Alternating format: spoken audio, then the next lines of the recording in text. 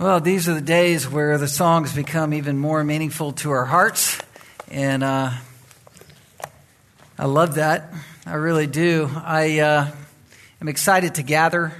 The times we're in are interesting because if you're following the story of James Coates Church up in Alberta, Canada, the Grace Life Bible Church up there, similar size to ours. You know that James was incarcerated, put in prison for the last few months, and then was released. And he was put in prison sort of as an example to kind of warn people from gathering together and congregating and worshiping together. And he decided to stay in jail because he wouldn't sign some sort of acknowledgement that he would stop preaching or stop gathering people.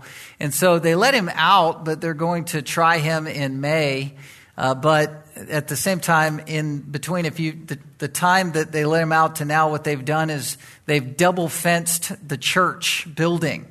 And so you can see it online, different videos of two layers of fences with police and authorities blockading the entranceway and security guards trolling the campus.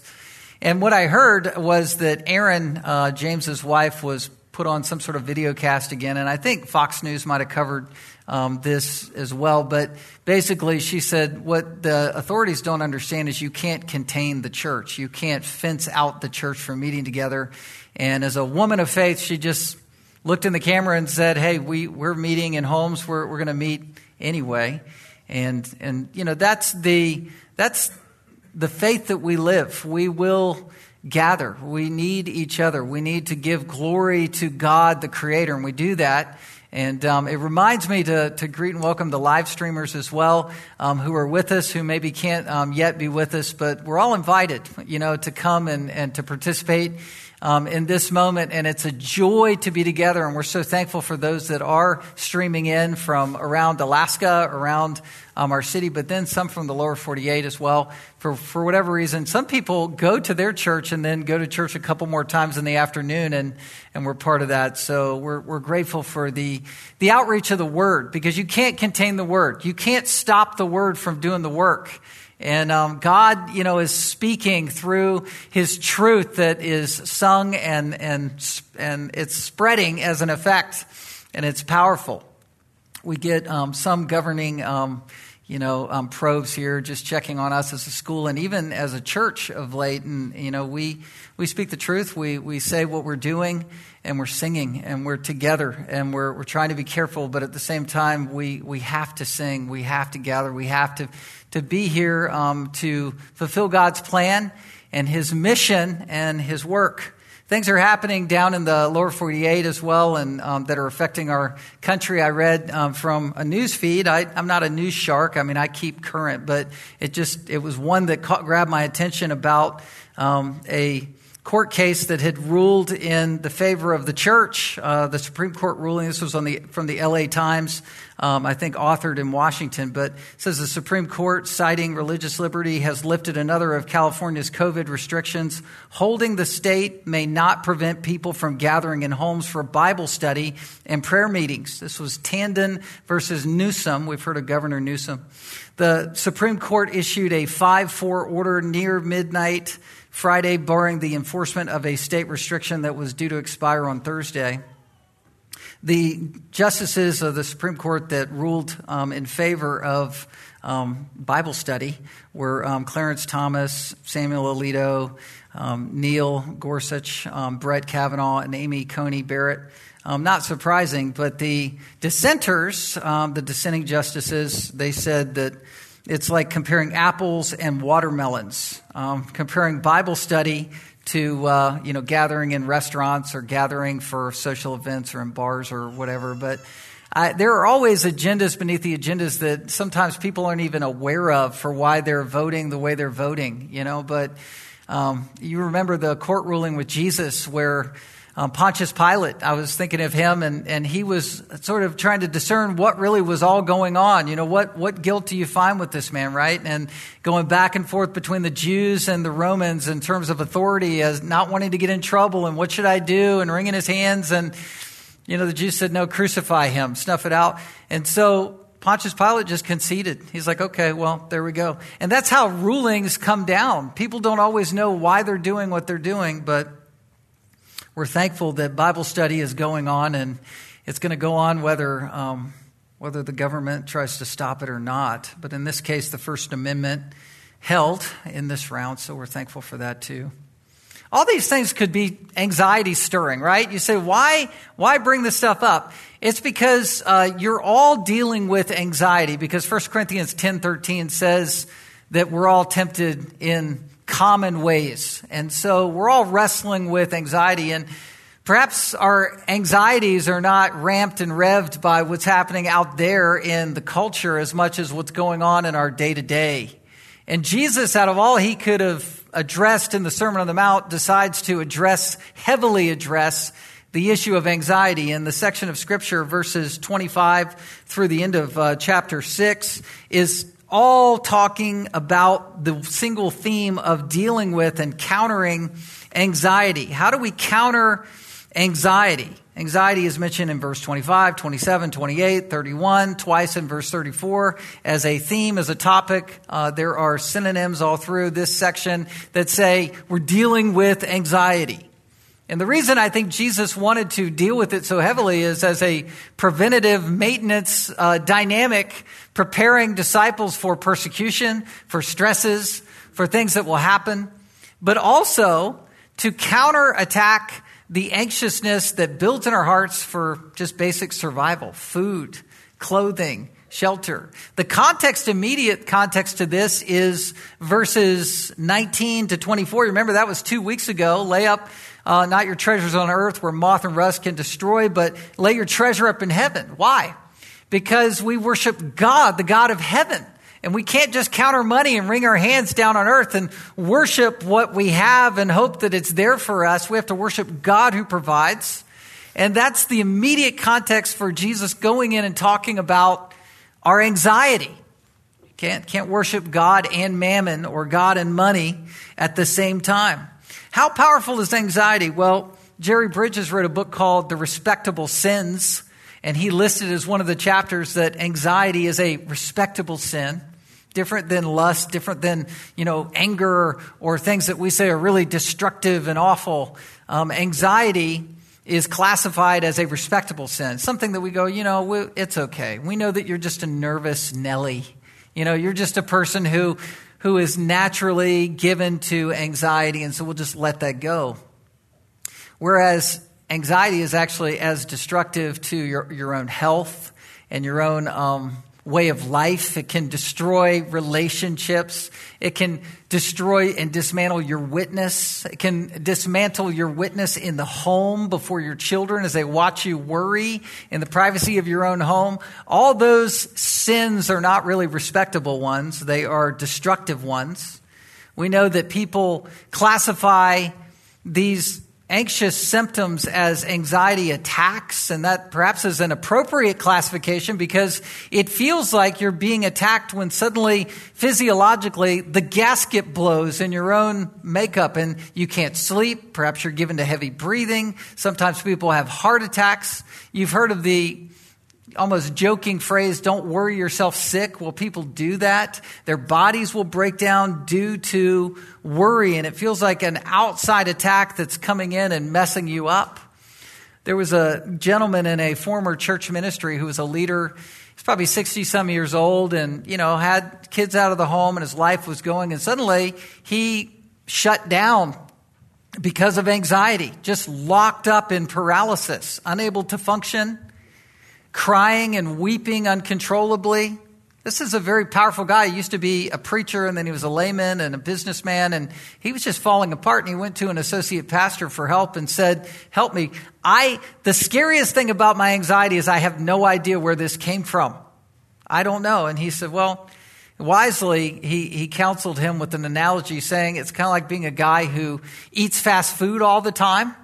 That if you start eating a few cheeseburgers here and there, it's probably not going to mess you up, but the 500th cheeseburger that you eat may kill you and cause a heart attack, right?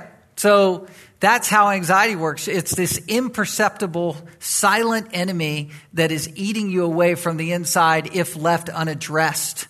And ultimately, the gasket will blow and something will go wrong. It's the idea that you can't control your world, even though you're trying to control your world.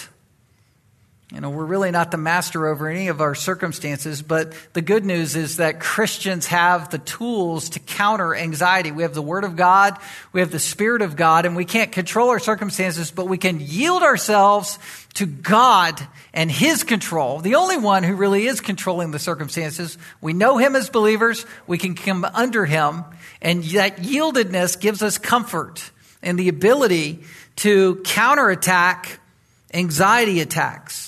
If you don't believe you have God in your life and you're not exercising faith in God, then you can become anxious about being anxious. That multiplied dynamic will keep you from sleep. It'll keep you unhealthy. It will wreck relationships. A lot of people will label anxiety different things. People personify it like the boogeyman that's coming to get you. It's encroaching on your life, ready to pounce. Some people will label it a personality disorder, natural anxious temperament, or straight up physiology, like it's a medical condition that can't be fixed. People will diagnose themselves in all kinds of ways trying to figure this out. I'm sure it's a big moneymaker even in the medical community because people have no recourse for it. They don't understand. There are, ways that doctors will measure serotonin levels and curb that and do pain blocks and different things to curb anxious feelings. We're trying to figure it out. There's always stressors. There's always strong influences. There's always hard circumstances where people say, I am so, fill in the blank, stressed out, right? This is not just for the world. This is within the church. Jesus is addressing believers as well as onlookers who were wondering if they were going to believe. And he's saying, this is how you deal with anxiety. Well, how does Jesus deal with anxiety? What does he boil it all down to? Really, it comes down at an irreducible minimum to this. It's whether or not you are exercising faith or not. Whether or not you are believing or you are acting and living your life in unbelief. Whether or not you are a believer in the true God who cares about you and knows you, or whether or not you are a practical atheist, even if you claim Christ. That's what it comes down to. Jesus makes this very moral in this moment. And he addresses it, and he's dealing with anxiety. And whether you agree with it on the face yet or not, you need to agree with the fact that Jesus is addressing anxiety differently than everybody else addresses anxiety. Nobody else makes this a moral issue of being a believer or an unbeliever, and as a believer, exercising faith or lacking faith. That's what Jesus boils everything down to. And he does it very pastorally, does it very lovingly, but this is a matter of exercising faith in life, in the true God. It's commands that need to be obeyed. He makes this an obedience issue. Philippians 4:6 echoes this. Do not be anxious for anything or about anything, but in everything. So don't be anxious about anything, but in everything. By prayer and supplication with thanksgiving, let your requests be made known to God. Pour your heart out to God in prayer. Philippians 5:7, casting all your anxieties on him. Why? Because he cares for you. An exercise where you're brought to the crossroads of whether or not you're going to pray about everything in life, whether or not you're going to cast everything at Christ's feet for help, comes down to a moral command that you obey or disobey. It's the difference between exercising faith in life or fear in life. Faith or fear, they are opposites. The antithesis of faith in life is fear, and fear not is the most repeated command in Scripture. Fear not. The opposite of that is trust God. If you live in fear, you'll digress, you'll worry, it'll be dominant in your life, debilitating. It actually puts you in a fog. Worry, it's so ruinous. So we need to deal with it. Charles Mayo said, he's the co-founder of the Mayo Clinic. He said, worry affects the circulatory system, heart, glands, and a person's entire nervous system. That's pretty bad. Then he went on to say in his medical journal, I never have known anyone who died of overwork, but I know many who die of overworry. It's crazy. We blame the wrong thing. Do you see that? We need to go to the issue beneath the issue. We're supposed to work, but we're supposed to work without worrying. How do we strike that balance? We need to obey the way Jesus coaches us to obey, and he does so in verses 25 to 34. But I want you to skip to the middle of the section and go to my first point. It's coming to grips with your anxiety in three ways. Coming to grips with your anxiety in three ways. First of all, you have to come to grips with yourself. You have to come to grips with yourself. Verse 30. He says at the end of that verse, "O you of little faith." Now he's talking to believers. He's talking to the group on the mountainside as he preaches. And he says, he calls them out, "You have little faith." Oh, you have little faith. How do we combat anxiety? We have to first and foremost evaluate our own faith. In the book Spiritual Depression, Its Causes and Cure, Dr. D. Martin Lloyd Jones, he wrote this book as a practicing medical doctor who had turned into a pastor and preacher and became the expository preacher and voice of the United Kingdom, and specifically in London, and preached there for years and years, a couple decades, up through the 80s.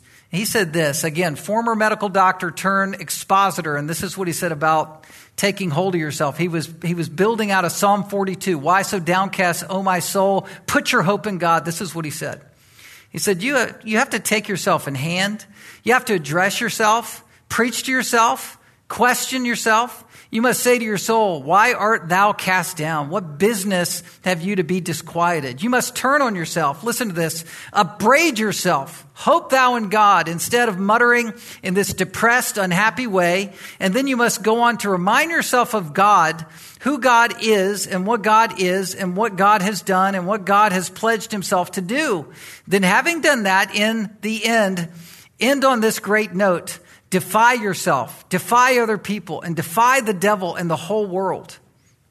That's just a little excerpt from that book. He went off, and it's a great book if you're looking for a resource on anxiety. Again, Spiritual Depression, Its Causes and Cure. What is the source of anxiety? Where does it come from? It comes from having a little of faith, a lacking faith, a sense of worry, a practical atheism, forgetting God. And let me say it this way. Let me build this bridge into the text. You're forgetting what God has made you into as his child. You are God's child. You are God's kid.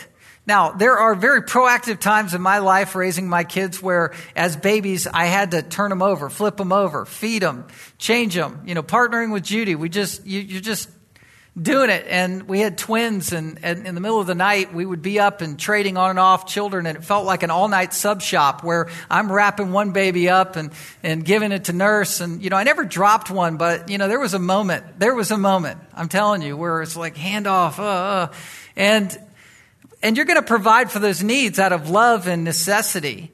But if you're even an average parent, you're providing food and clothing and shelter, and no matter how much you have, you're going to give more and you're going to make it work, right? That's how God thinks about you.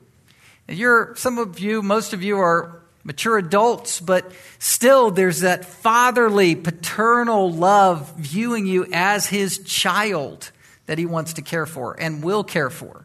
He's meeting all of your needs, whether you realize it or not. He's even meeting the needs of the rest of the world that's unbelieving in ways, because Matthew 5 says he sends the rain to pour down on the crops of the just and the unjust. He's meeting those needs.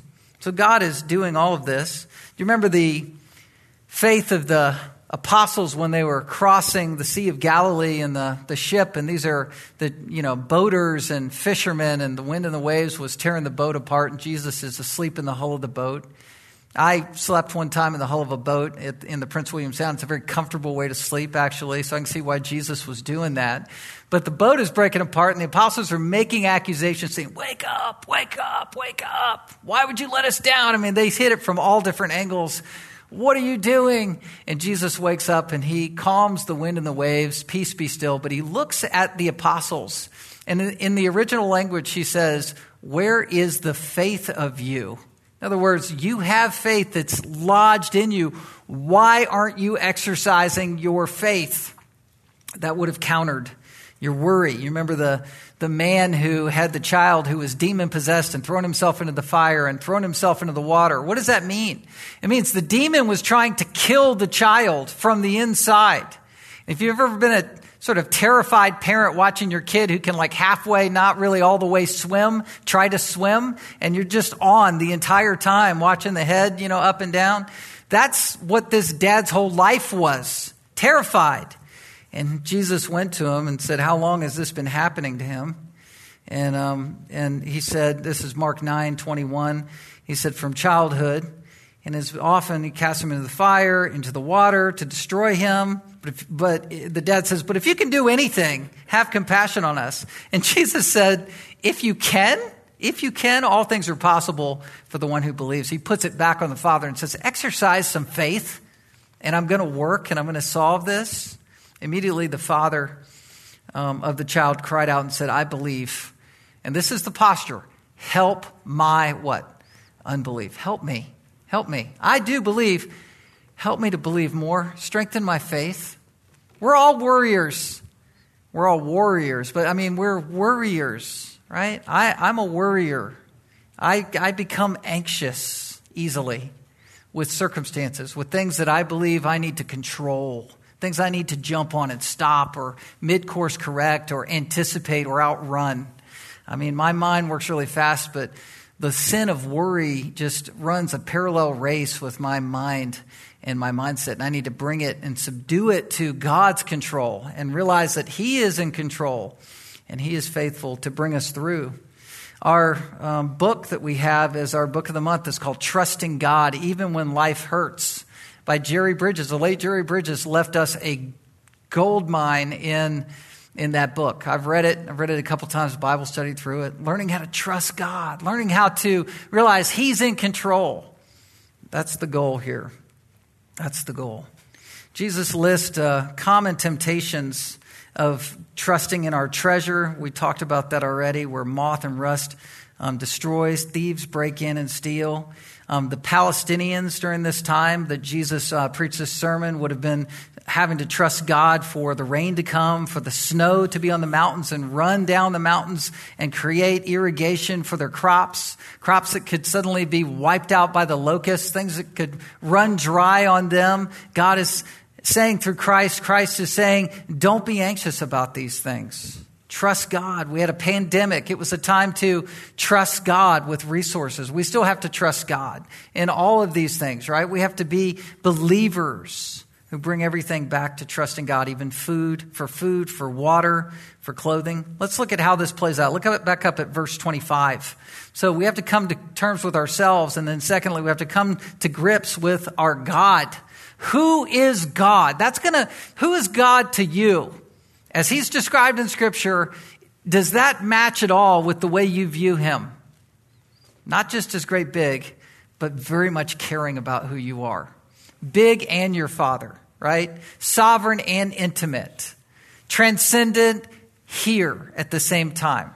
Lover of the whole world who loves you intimately and personally. Knows everything and knows Jesus paid for everything in your life. This is our God. And we can trust Him. He loves us, and we have to come to grips with this. Look at verse 25. Therefore, I tell you, do not be anxious about your life, what you will eat or what you will drink, nor about your body, what you will put on. Is not life more than food and the body more than clothing? Stop there.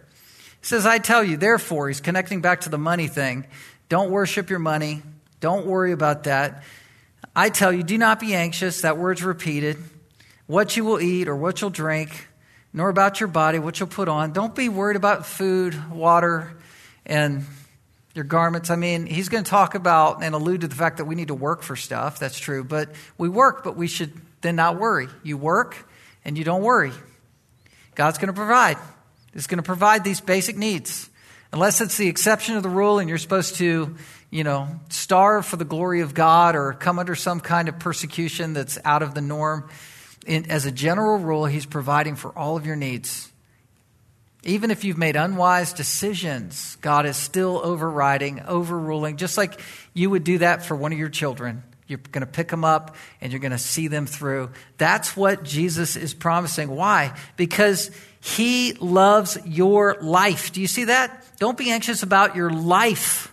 And then it's repeated, is not life more than food and the body more than clothing? That word life there is not zoe in the original language. It's suke. It's your soul. God's known you from all of eternity. He foreknew you. He had you in his mind. He loves you that big, that much. He loves you more than providing for you in this life. It's a more kind of love. Isn't life more than just the basic essentials of daily needs? He loves you all the way into eternity. That's his love for you. He wants you to think of his love in that regard. He loves you eternally. And so it makes worry utterly unnecessary, unuseful. Because we understand God's commitment to us as a father, to our own soul. He's going to sustain your life because he cares about your soul. He's wanting us to ask, isn't there something more than whether we eat or drink? Let's not be Martha, let's be Mary, right? Mary sat at Jesus' feet, worshiping Jesus because she knew whom she was in front of, whom she was before. Contrast to Martha, who's running around the house, just trying to make everything right, make it work. Probably partially a good motive, right? Being hospitable, wanting to put the food out, wanting to make sure everything's taken care of, versus Mary, who's doing the better thing, who's taking time and worshiping the Lord. That's the posture Jesus wants from us. Now, how do we learn this lesson? Well, verse 26. Look at the birds. Literally, it's blepo, which is look, but it's look up. Look up at the birds. Look up in the sky. Now, we're officially in springtime, right? Yeah, I know. All right. And some birds are coming out, but more birds are on the way. Now, as I've viewed birds in my vast experience and knowledge of them, I forget what that's called to be someone who's a bird watcher, but you guys know who you are, right? But I mean, birds are beautiful. I've seen, I've heard of abandoned birds in a nest, and it's said, but basically, if you're a bird and you're up and flying and hunting and venturing for food and jockeying for position as you chirp call and call things off and whatever, they're after it. They're hard after it, working hard to eat that day. But I've never seen a bird starve to death. I mean, I've heard of birds being eaten or picked off, but you don't see birds starve to death. Why? Because as they work hard, God is providing for them in the rhythm of the ecosystem. That's what Jesus is saying. He's saying, look at birds. They don't starve. They're provided for. It would be the rare exception that you'd ever see a bird, sitting in the nest going, I can't go on. I don't have a meal. What's happening? No, they're just out after it and they're provided for. There's enough to go around. And that's what it's saying. Look at the birds there. They neither sow nor reap nor gather into barns. Now, there's sowing and reaping that is talked about in the Bible. It's not saying we're not supposed to work. If you don't work, you don't eat. We're supposed to, invest and reap in that. But the point is, God is providing for birds in the moment. And yet your Heavenly Father feeds them. He's the one that does it with intimate care. He's involved in nature. Are you not of more value than they? Again, here's this concept of more. Your life, your eternal life is more, and you are of more value than a bird. That's what it's saying. We need to be in the same rhythm, the same mindset. Yes, we hunt for food. Yes, we do what we do, and God is providing every step of the way. There's a lot of people who do not have this kind of knowledge of God. They don't believe in a God who intimately cares for them. A lot of atheists who are out there. If you think in terms of the philosophy called cosmology, how people view the world, there's a lot of people who basically view the world as this is all that there is. Christians sometimes default live that way, but there are people who actually believe that this is all there is. This is what life is for. And so this is what life is about. The resources that we have, once they're used up, right? That kind of cosmology is destructive. It's called being a naturalist. It's like viewing this world as a bubble with which we live. We live therein, and that's all there is. That's worshiping the earth like it's Mother Nature. and all the resources are done. And so then life ends altogether. And that's why people get so concerned with trying to preserve this world, because they don't believe there's a life beyond, or a God who sees and is bigger than these things and is providing through our world and replenishing it in ways that we haven't even discovered yet. That's basic atheism. Secondly, there are agnostics and people who are self-proclaimed agnostics who say, well, there's a God, but he's impersonal. He's out there. There's the old philosophy of deism, where God is a great clockmaker who wound it all up and put it in motion as just underway, but God is completely impersonal. Then you have people who have a tribal view of God, which I would connect to old religious legalism, where they believe God is going to zap them and dry up resources if they are immoral, or if they stumble, or if they fall. God is looking to send lightning down and just starve you to death or make bad things happen to you. That's a legalist. That's still a very impersonal relationship to God. Someone who's trapped in legalism is not really going to their God like their Heavenly Father. Then you have mystics, people who are into experientialism, and that's rife within the church still. It's where God is basically a power source. He's the power that can be summoned. God is reduced to power. I'm commanding things. I'm wanting things. It's a genie in the bottle moment where I need God in this moment like a superhero to come to my aid and rescue. That is also an impersonal view of God. And it's not the right relationship that's described here in Scripture. He is our Father who is intimately acquainted with all our ways. Psalm 104 speaks of leviathans just running around in the ocean, sea creatures and animals that God sees and knows. Nowadays, it's amazing with drones and different things that people can fly over the ocean. We have more opportunities to see creation and videos of creation than ever before. God's been viewing this all along. All of this intimate knowledge in every detail, from birds to whales to, sea creatures to everything, is all part of what God controls and loves.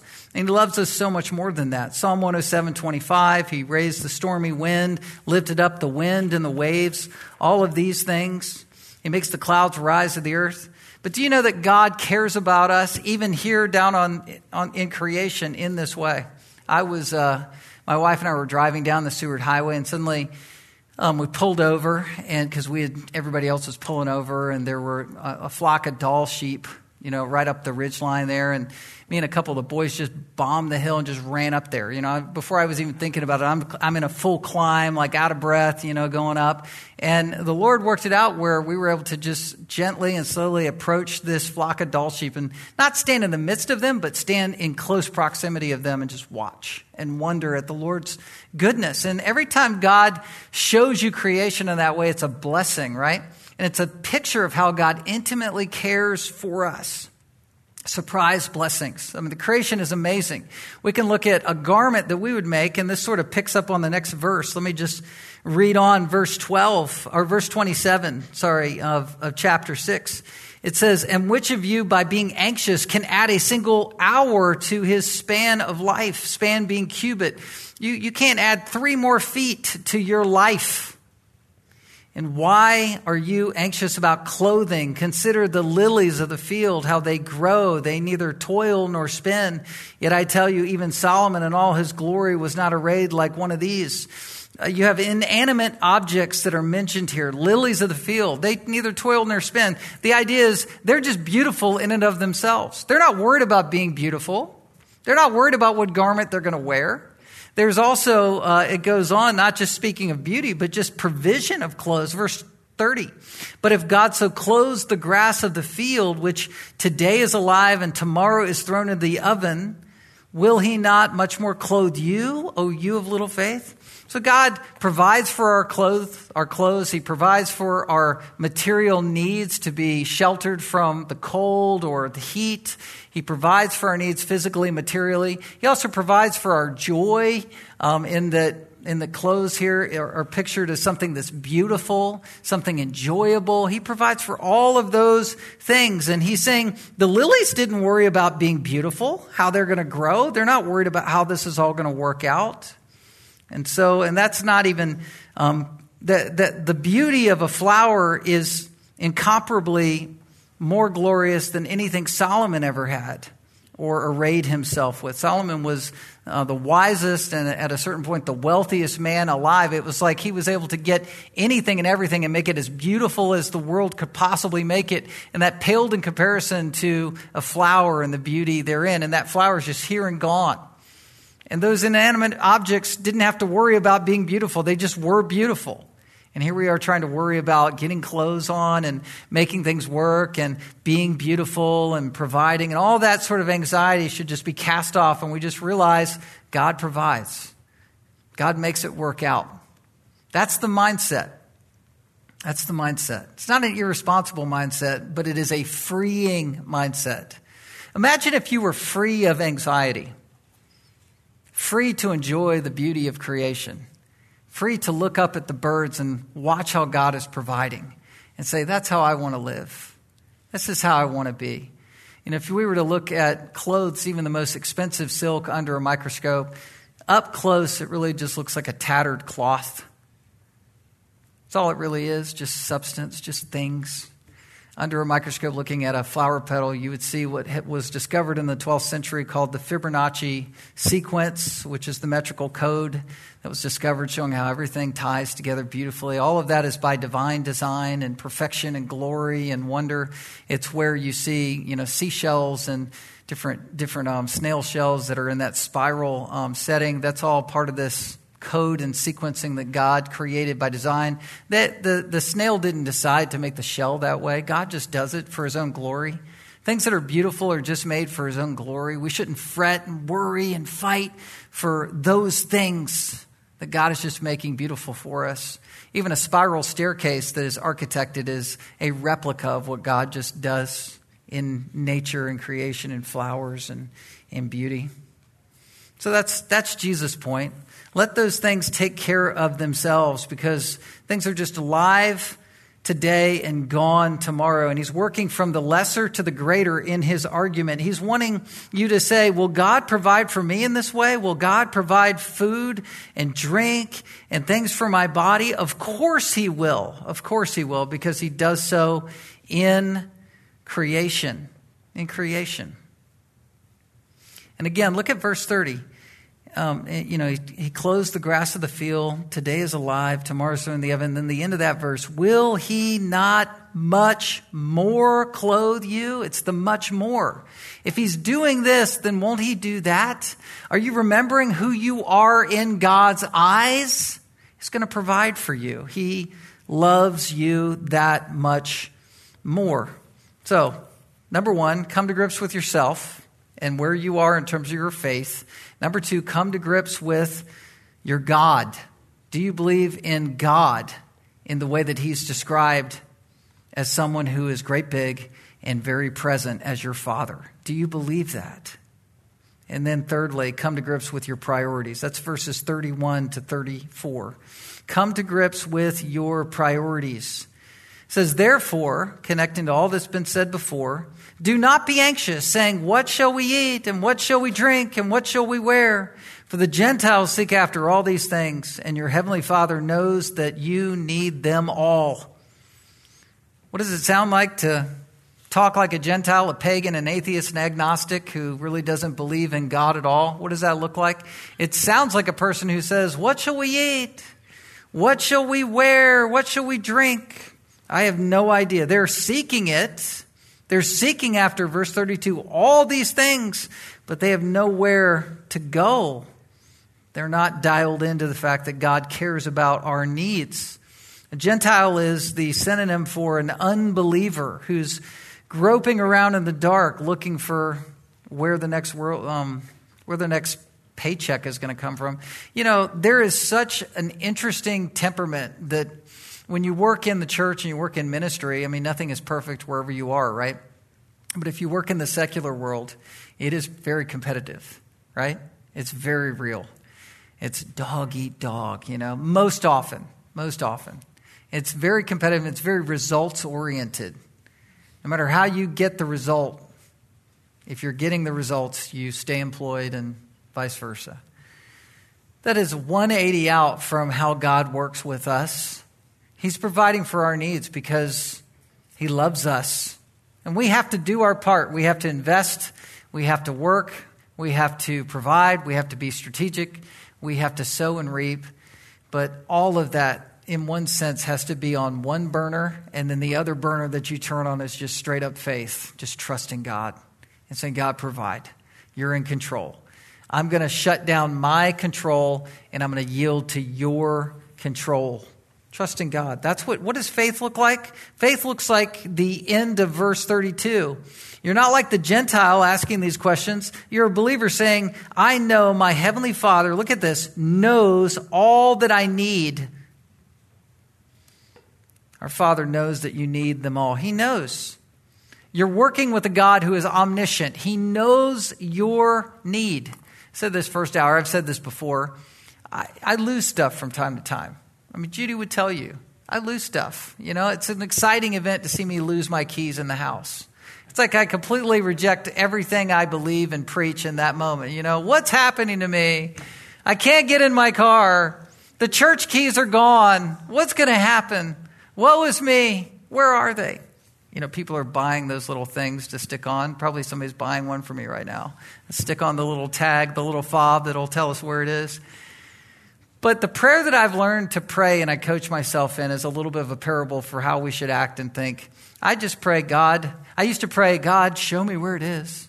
But now I pray, Lord, you know where it is. You know where my keys are. You know where that document is. You already know. Lord, will you just let me in on what you already know? Can we bring this together? I'm yielded to you. And oftentimes I'll pray and there they are, you know, and I believe God is in that moment. He wants to curb our worry and care for us. This is all part of countering anxiety, coming to grips with our priorities. The priority of the Gentile is to seek after things and stuff and provision. Verse 33, the priority of a believer, but seek first the kingdom of God and his righteousness. That same word seek is in verse 32. Gentiles seek. And then verse 33, but seek first the kingdom. This is present active imperative. It's a command. Keep seeking the kingdom of God and his righteousness. Kingdom. What does that mean? It means think about people's hearts. The kingdom of God is more than eating and drinking. It's righteousness, peace, and joy in the Holy Spirit, Romans chapter 14 says. The kingdom of God is thinking about hearts. The kingdom of God is, watch this, not worrying about things in front of your kids. It's trusting God in front of your kids, in front of your neighbors, in front of unbelievers. Unbelievers, they look at your life, and if you're a worrier, then you are confusing people. Why? Because an unbeliever is looking at you and might go, I don't believe in the God that you believe in. I don't believe in the Bible like you believe in it, but I know you do. And so if you're worrying and you're claiming to be a believer, then that's a contradiction to what should be true about you. You should at least believe that your God, who I don't believe in, is going to provide for you. And so why are you worrying? It's a contradiction. It's confusing. It's confusing. We don't want to confuse our children. We don't want to confuse our grandkids. We don't want to confuse unbelievers who are watching us. And when we are going through trying times, if we are trusting God and looking radically different than the world, then that's the greatest witness that we could offer them, that God is real and he is true. Seek first the kingdom of God. Realize you serve a king, or you are his royal subject. You are his child. And seek righteousness. When life gets hard, be pure. Trust God. Grow. That's what it's talking about. We're made righteous when we're a believer, but seek righteousness. Seeking righteousness means growing through trials. And all these things will be added to you. Your job, leave food, clothing, and shelter up to God and trust him while you're doing it. Trust his righteousness. Trust his kingdom. Trust the fact that you can grow spiritually as he is providing all the while. That's the goal. God's going to add it. And then finally, I like the end of this section. I think it's refreshingly honest with how we're supposed to think about our life. Therefore, verse 34, do not be anxious about tomorrow. For tomorrow will be anxious for itself. Sufficient for the day is its own trouble. Sufficient is the day. What does this mean? This just basically is saying, trust the Lord with tomorrow.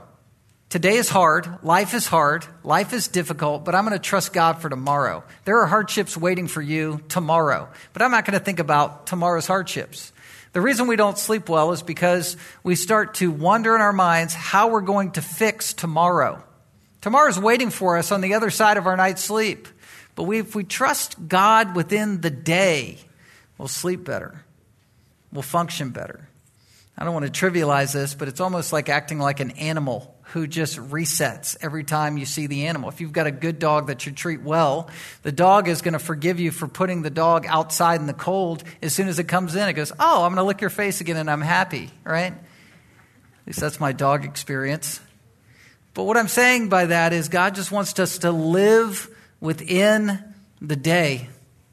It's been said that a person on their deathbed will look back and will tell you that if they could change one thing about their life, they would say this: I should have worried less about everything because most things that I worried about never came true.